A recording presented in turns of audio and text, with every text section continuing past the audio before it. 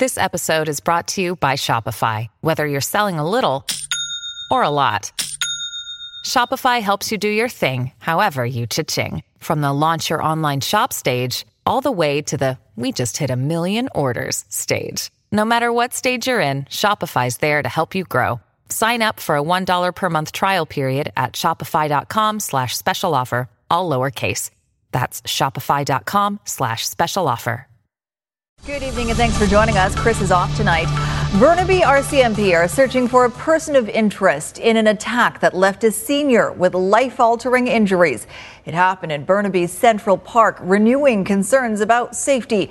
Our Aaron MacArthur is there tonight. Aaron, what have you learned? Yeah, Sophie, 2 days after this alleged assault, much of Central Park is still behind forensic police tape. Investigators combing the woods looking for any shred of evidence. The attack appears to be random, and police don't have much to go on. 2 days after an assault in Central Park, RCMP still gathering evidence. Sunday night, a 73-year-old man was found near the Patterson SkyTrain station on a trail. His injuries originally thought to be minor. The elderly man is still in the hospital, undergoing treatment, but at this point, there's indications that he will have significant mobility issues moving forward. Police don't have a suspect, but do want to speak with someone they're calling a person of interest. A teenager with a slim build, described as being about 5'9", last seen wearing a white t-shirt and blue jeans, maybe a red hat. The park is frequented by seniors, some who are now reconsidering their safety. Do you feel unsafe in the park? Well, sometimes depends what time of the day, you know. They could blow me over, I'm not able to defend myself anymore. I'm 91. This weekend's assault coming almost 1 year to the day that Marissa Shen was murdered in Central Park.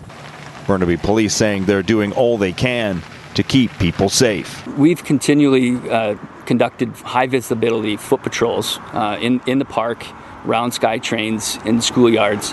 And now the Burnaby RCMP asking for the public's help to find an elderly man's attacker. Now, Aaron, do we know if police have managed to collect any surveillance video from the area?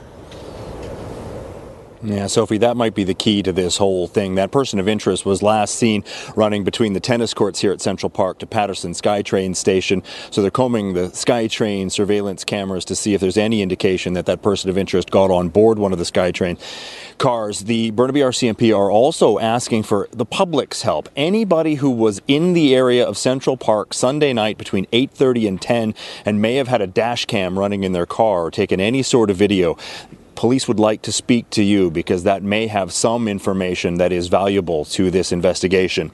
They're asking people to call the major crimes number at the Burnaby RCMP, 604-646-9999, or you can give Crime Stoppers a call. Sophie?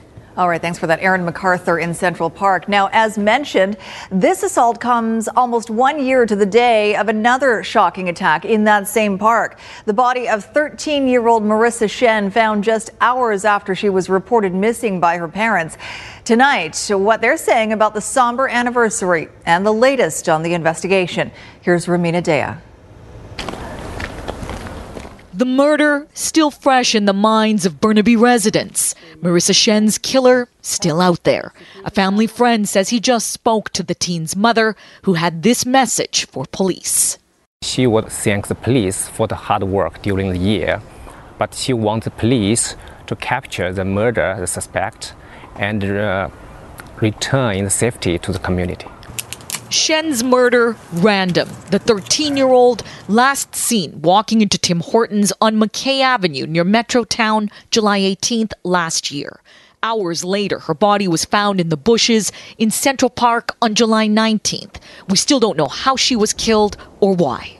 I think it's more likely a classic sexual predator who saw an opportunity and took it, or alternatively have been watching her.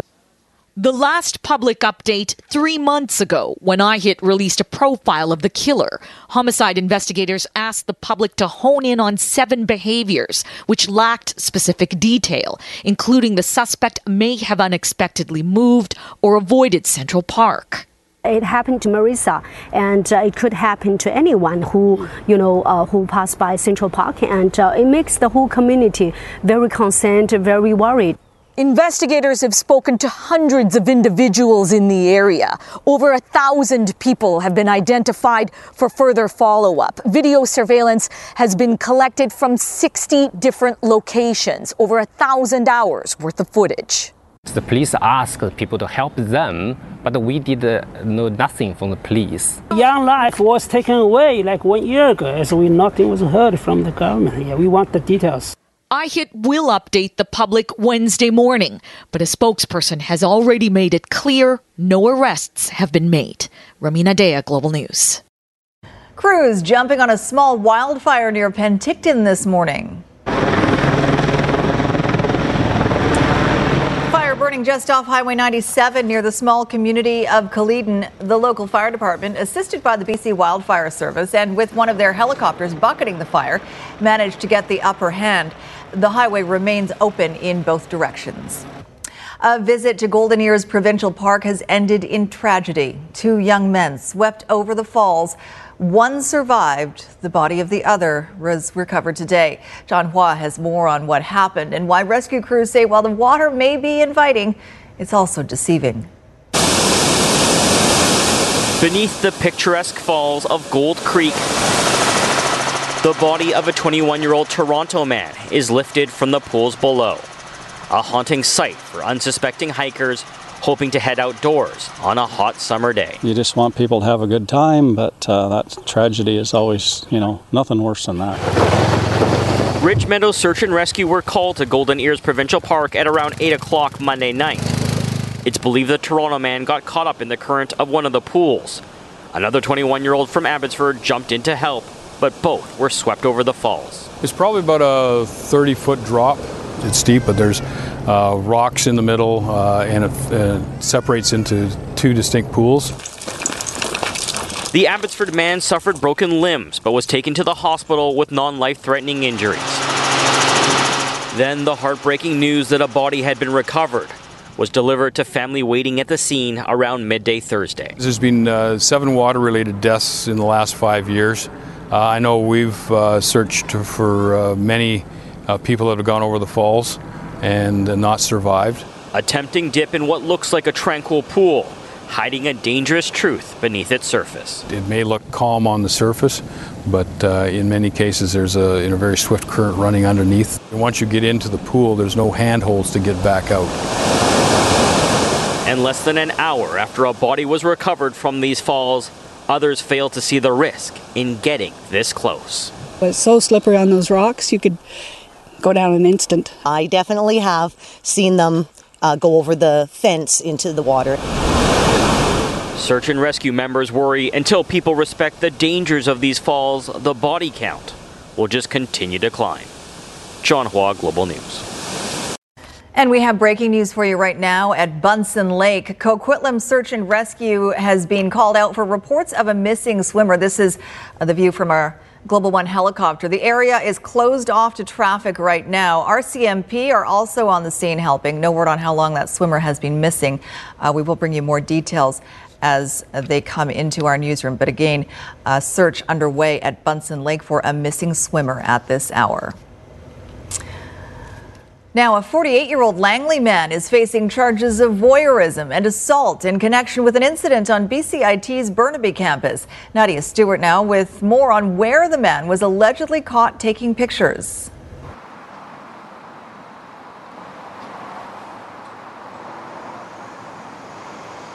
Yeah, it happened in the NE1 building on the Burnaby campus at BCIT on Monday. A man was spotted in the woman's washroom taking pictures on a cell phone. The incident was reported to the RCMP and the man is now in police custody. The female confronted the male, who allegedly pushed the female victim and attempted to flee. The male was detained by other students with police until police arrived, and he was taken into custody without incident. A 49-year-old Langley man is facing charges of voyeurism and assault in relation to this incident. if students or staff or anyone in any member of the campus community sees something that they feel uncomfortable with, that they communicate with us immediately or with the RCMP so that we can address it immediately. BCIT says security has now been stepped up in the NE1 building. Back to you, Sophie. Nadia Stewart at BCIT in Burnaby for us. Conservation officers attempting to deal with a troubling situation in West Vancouver.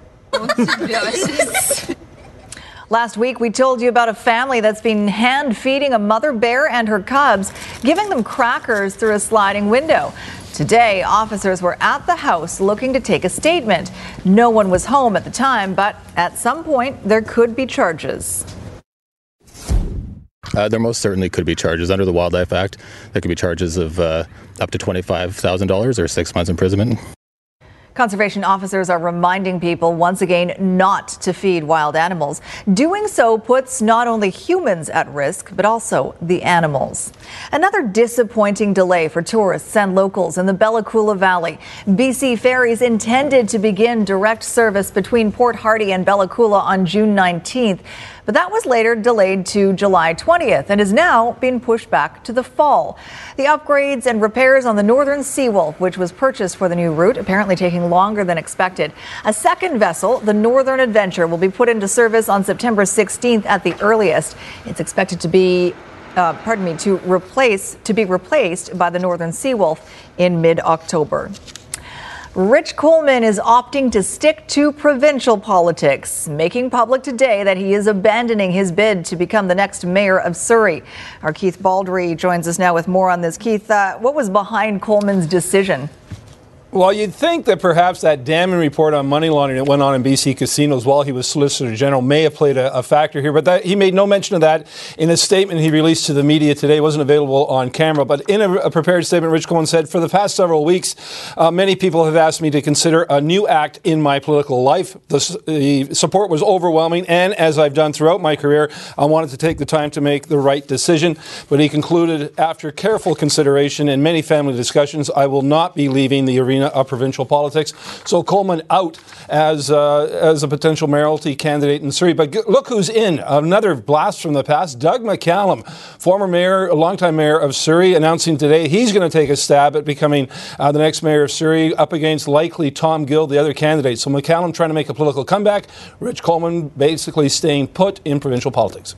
All right, here's a blast from the past. Gordon Campbell, and you've got word that he has a new gig.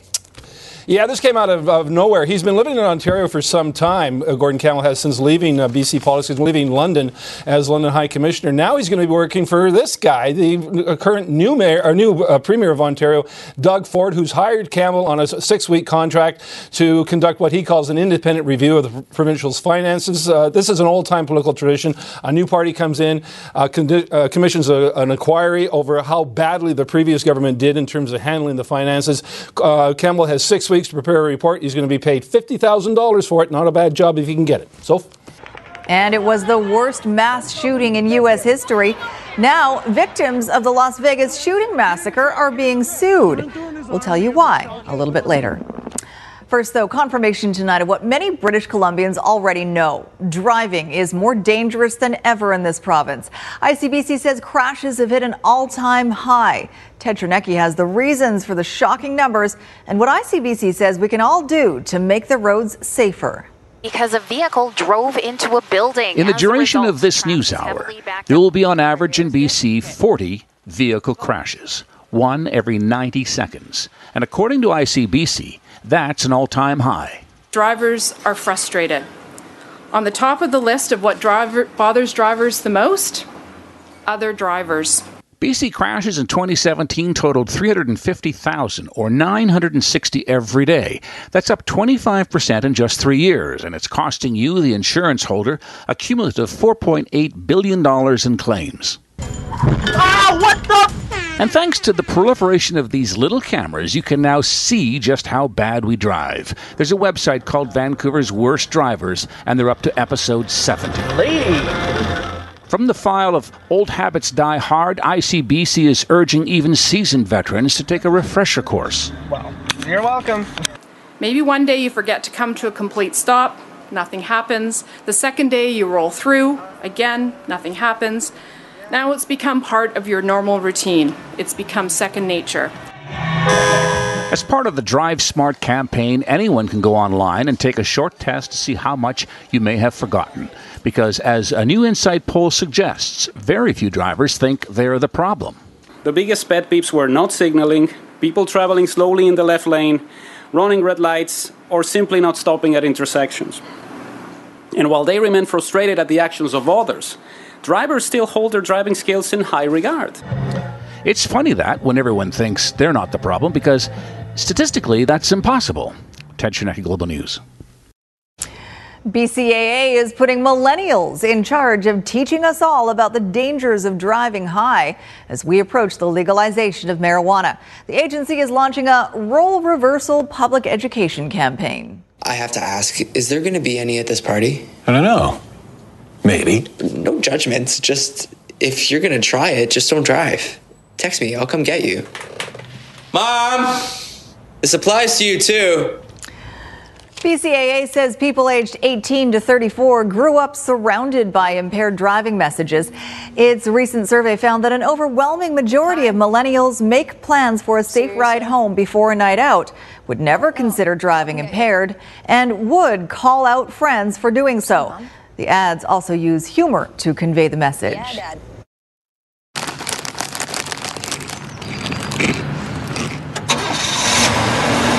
There's a dangerous misconception that you can drive high and you're going to drive the same, if not better, and we know that's not true and that high driving is impaired driving. So when cannabis does become legal, we want everyone to follow the lead of millennials and to find a safe way home, make a plan, and don't drive high.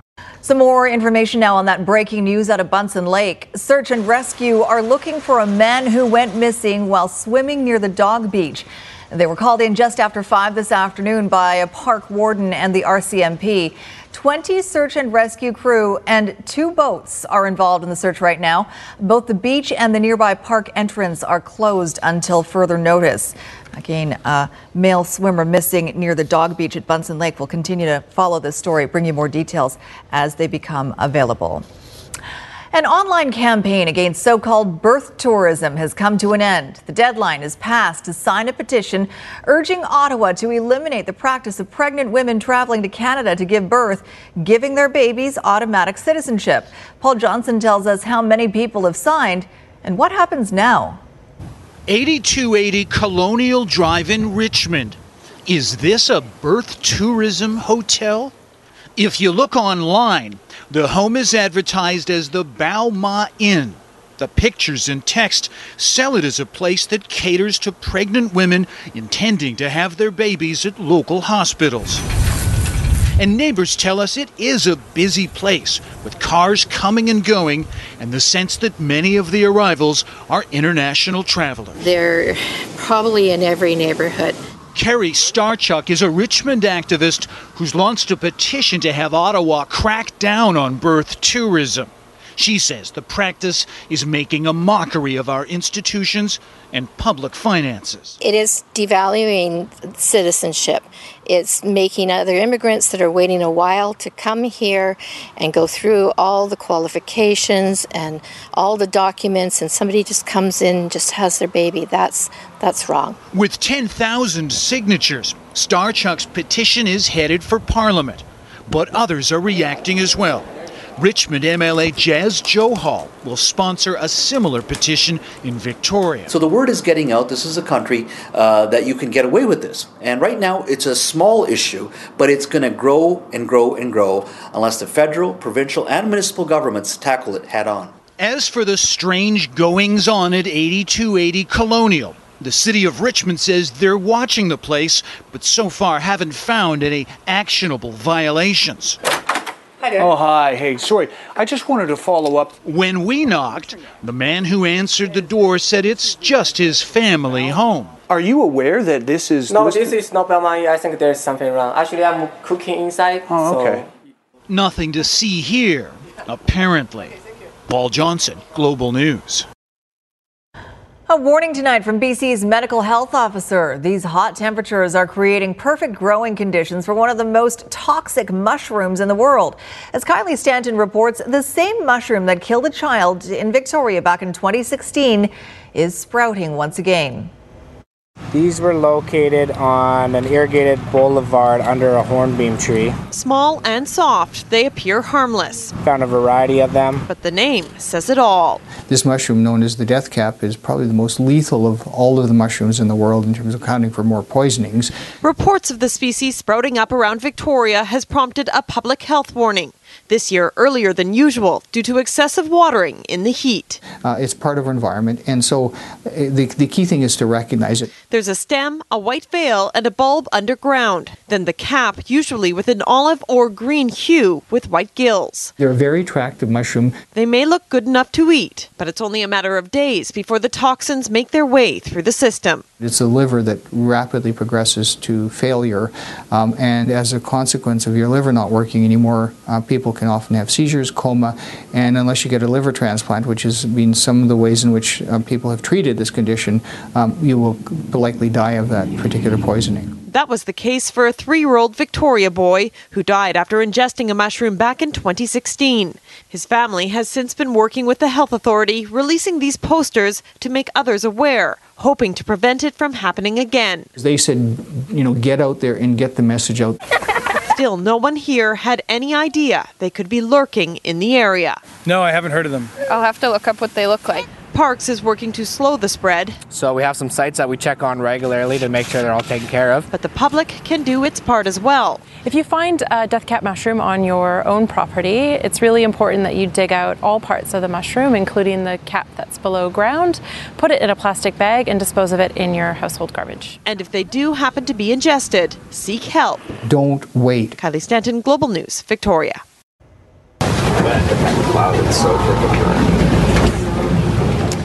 New video tonight, shot from the Hawaiian tour boat that was in the wrong place at the wrong time yesterday when lava from Mount Kilauea hit the ocean, exploded, and rained molten rock onto the boat.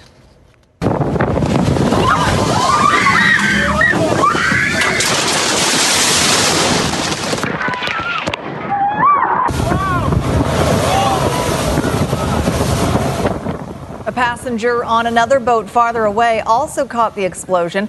23 people were injured, one seriously. The U.S. Coast Guard usually prohibits vessels from getting any closer than 300 meters from where Kilauea's lava oozes into the sea, but it has been giving experienced boat operators a special license to get as close as 50 meters. It has now stopped allowing those exceptions. Yet another day of damage control for the Donald Trump administration, but this time it was the president himself doing the backpedaling. Trump claiming he misspoke at yesterday's post-summit news conference with Russian President Vladimir Putin, now walking back his comments that set off a firestorm. I thought that the meeting that I had with President Putin was really strong. First the backlash, now the walk back. President Trump tonight reading from prepared remarks, delivering his attempt at a do-over, offering this explanation, what he meant to say in Helsinki. In a key sentence in my remarks, I said the word would instead of wouldn't. The sentence should have been, I don't see any reason why I wouldn't or why it wouldn't be Russia. Sort of a double negative. So you can put that in, and I think that probably clarifies things pretty good by itself. But here is what the world heard 24 hours ago. They said they think it's Russia. I have President Putin. He just said it's not Russia. I will say this. I don't see any reason why it would be. The president accepting Vladimir Putin's denials of Russian election interference. Mr. Trump tonight expressing his full faith in America's intelligence agencies that he threw under the bus Monday. But in the very next breath, again casting doubt. I accept our intelligence community's conclusion that Russia's meddling in the 2016 election took place. Could be other people also. There's a lot of people out there. Cameras in the room catching a glimpse of the president's typed script, with Mr. Trump writing in the words, there was no collusion, a point he emphasized. There was no collusion at all. And people have seen that, and they've seen that strongly. Still, the clarification does little to erase President Trump's stunning comments, side by side with Putin, blaming Russia and the U.S. for worsening relations. I hold both countries responsible. I think that the United States has been foolish. But again tonight, the president's refusing to denounce the Russian leader. Mr. President, will you publicly condemn Vladimir Putin? Thank you. Well, for the victims and victims' families of the deadliest mass shooting in American history, it is a shocking and insulting development. As NBC's Stephanie Gosk reports, the company that owns the Las Vegas hotel from which Stephen Paddock killed 58 people and wounded hundreds is now suing the victims. Days before the worst shooting in modern American history, Stephen Paddock amassed an arsenal at the Mandalay Bay Hotel in Las Vegas, making multiple trips, carrying 20-plus pieces of luggage containing 22 rifles into his suite. Paddock went on to kill 58 people and wound more than 500 others. Now MGM, the owner of the Mandalay Bay, which faces over 1,000 victims' lawsuits, has turned around and sued those shooting victims back. There's confusion by the victims. Now they are being sued by one of the largest companies in America for getting shot. They're just in disbelief and they're mad. The company is not looking for money, but is asking 2 federal courts to throw out their cases because MGM says it is protected under a federal anti-terrorism law. That law shields private companies from financial liability following a terrorist attack if the business relied on security measures certified by the Department of Homeland Security. MGM says it did, but the FBI never declared the Las Vegas shooting a terrorist attack. This had nothing to do with terrorism, and they have no motive for the shooting. In a statement, MGM writes in part, "From the day of this tragedy, we have focused on the recovery of those impacted by the despicable act of one evil individual," adding, "Years of drawn-out litigation and hearings are not in the best interest of victims, the community, and those still healing." For victims who believe the hotel could have done a better job protecting them, lawyers say a speedy resolution is not their first priority. Stephanie Gosk, NBC News. In Health Matters tonight, a new coordinated program launched today that will hopefully ease the mental health and addictions crisis that continues to grip downtown Vancouver. As Linda Aylesworth reports, St. Paul's Hospital is taking the lead with a program that will go beyond just treating and then releasing patients. Something had to be done. St. Paul's Hospital's emergency room was in nearly as great a crisis as some of its patients. We were facing an unprecedented rise in mental health and substance abuse visits in our emergency department. And so today, a first-of-its-kind 4-part healthcare model was unveiled, starting with this. The Hub Emergency Department. With 10 patient beds, it specializes in mental health and addictions acute care. The extra hub beds are already easing the flow in our emergency department. They create more capacity throughout the hospital and provide a buffer we didn't have before. Up to now, when such patients were discharged, they had no choice but to go right back out onto the streets. No more. In St. Paul's inner courtyard, the Transitional Care Centre now exists, thanks to a $750,000 anonymous donation to the Vancouver Police Foundation. The Transitional Care Centre is where patients who have been discharged from acute care, medically cleared, can come to decompress, to be engaged with community services. So that when they leave the hospital, they've got a plan and they're not just left, wandering out aimlessly and helplessly. After a maximum 72-hour stay, those ready to accept additional help now have the Rapid Access Addiction Clinic. No more waiting for counseling services. So it's really key for us to be able to, when someone asks for help, to deliver that help when they're asking, not to say even tomorrow or next week. Last but not least, an overdose prevention site, just steps away from the other services. I'm encouraged that so much is being done to try to help people, and I'm hopeful that we will see the results soon, but we're certainly not out of the woods yet. Linda Aylesworth, Global News. A cyclist dodges barricades and tries to beat a drawbridge with the expected results. How she avoided death after the forecast. Meteorologist Christy Gordon is out and about enjoying the sunshine and the heat in Steveston tonight, and no doubt getting some fish and chips for dinner. Christy? That is the plan. Right after this, Sophie, maybe even a brew, that's for sure. You can see this is beautiful here. A lot of people enjoying the sunshine down here. Steveston Harbor is where we're at. Now, it is fairly quiet here, but this is actually the largest commercial fishing harbor in all of Canada. And in Friday afternoons and through Saturdays and Sundays, this whole area is packed with people, especially down on the docks. That's where the commercial fishing boats come in, set up their shop, and you can get fresh fish right now in season: albacore tuna, chum, pink, and sockeye salmon. But it happens 7 days a week down here as well. You can even get flash frozen fish, but lots to be had down here. Also shellfish and all sorts of things. Now, it's the heat that everyone's talking about right now. This is the last hot day that you have to contend with. Much more comfortable. 28 degrees at the airport right now. In Vancouver, 29. Check out Pitt Meadows, 30 degrees. Same for Surrey. And out in the Fraser Valley, a few areas hitting 31 today. But the real heat was in through the southern Okanagan, 37 in Osoyoos, and also in Lillooet. Lillooet, the hot spot across Canada today at exactly 37.0 degrees.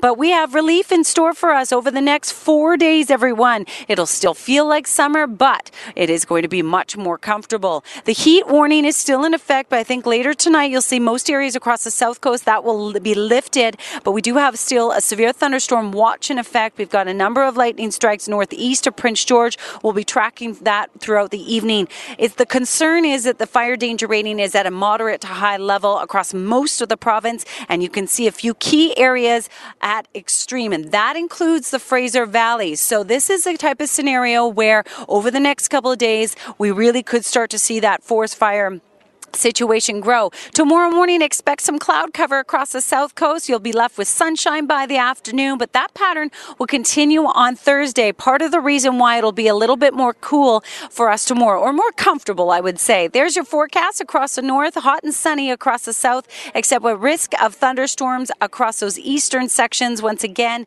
and morning cloud, afternoon sunshine is the plan across the south coast. Beautiful conditions, still no rain in sight, thus the concern, Sophie, of course, for the forest fires, and with lightning in store for us this evening, it certainly is a concern. But yes, fish and chips here. Camera guy Wayne and I are going to head there right after this and enjoy. And you can put your sunglasses on now. Thank you. It is.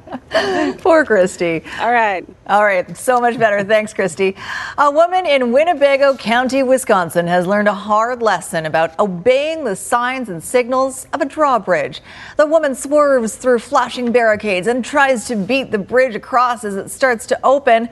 And then that happens, falling into the gap between the sections. Now, luckily, she didn't fall right through into the water, and the bridge operator stopped the opening. People passing by were able to help her out of the gap, and she was treated in hospital for facial injuries. All right, Double J in for Squire. I'm the bearer of bad news. Well, Wally was. Okay, we'll carry you're on. The messenger. I'm the messenger. The BC Lions win over the Winnipeg Blue Bombers, a costly one on both sides of the line of scrimmage.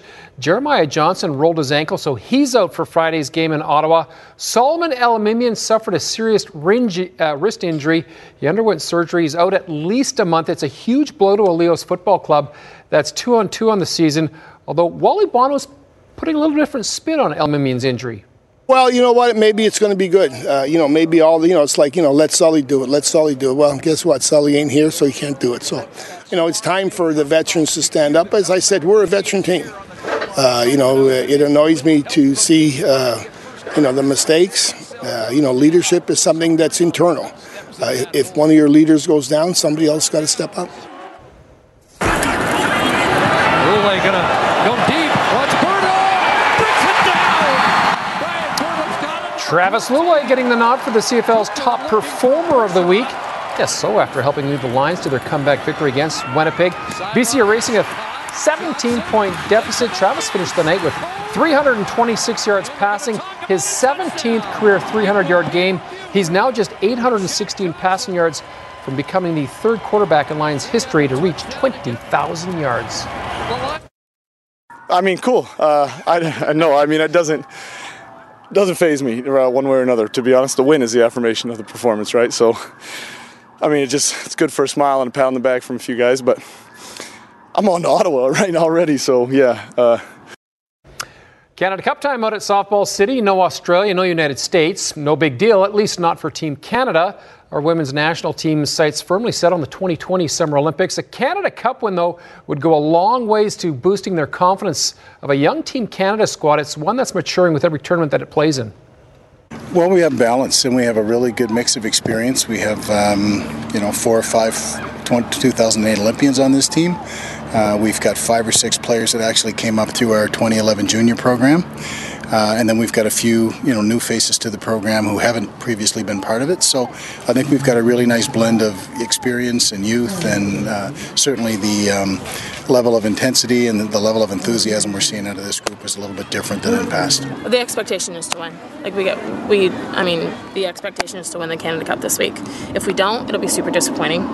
And I'm sure there's going to be some hard conversations. But we had a meeting this morning, and Coach Smith said, this week, we're winning it. That's it. So that's kind of where the conversations are going now, too. The expectation is to win. It's not to, win bronze or silver or get to the playoff. It's like, okay, we're here to win, take care of business, and then let's roll. So. Bryce Harper put on a show last night going MASH mode during the home run derby. Harper rung up 45 home runs in one of the most impressive home run derby displays we've ever seen.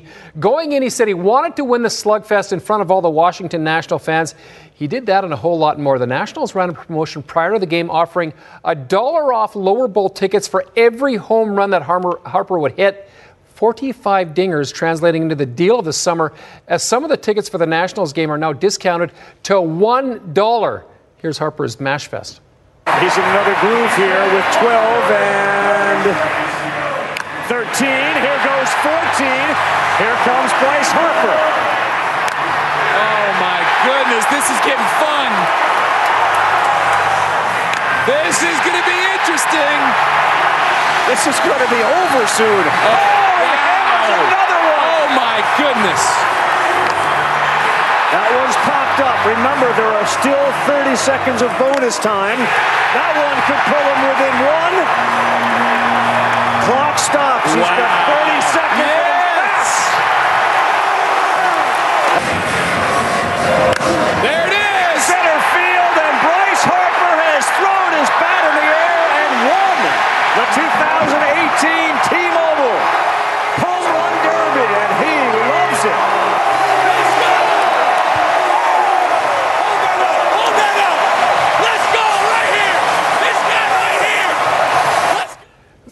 Gave the trophy to his dad. His dad was the one who was pitching to him. Oh, wow.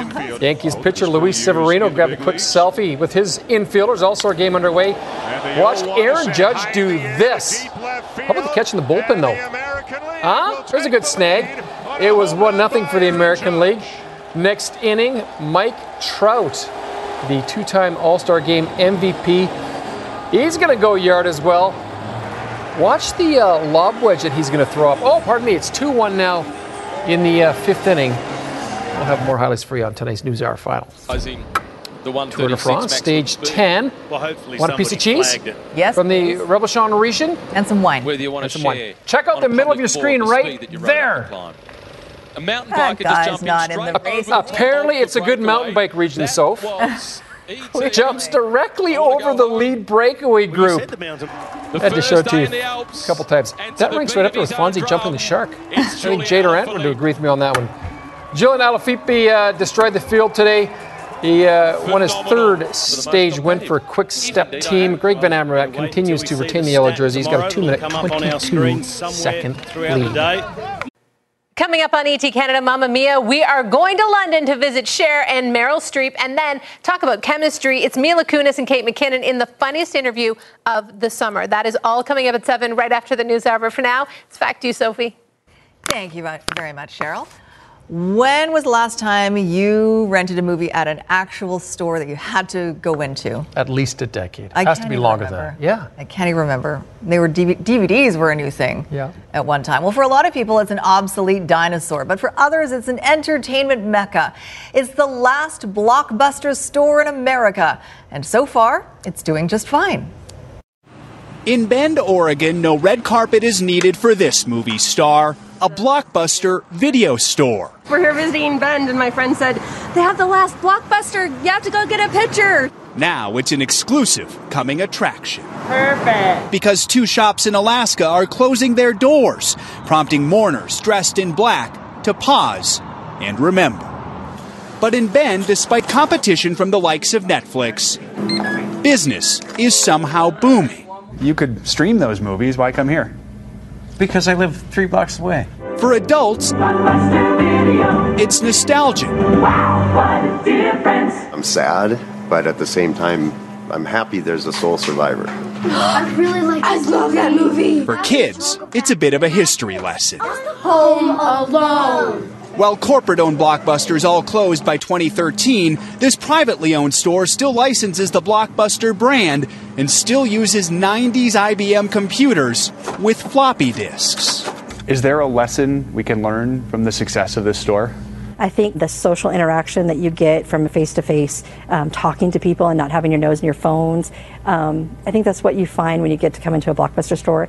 General Manager Sandy Harding started here in 2004. Her sons have worked here too, including Ryan, a chip off the old Blockbuster. I mean, everybody in the family pretty much has worked here, from cousins to brothers. I like that movie. And for their customers, it's a welcome chance to rewind a classic. Joe Fryer, NBC News, Bend, Oregon.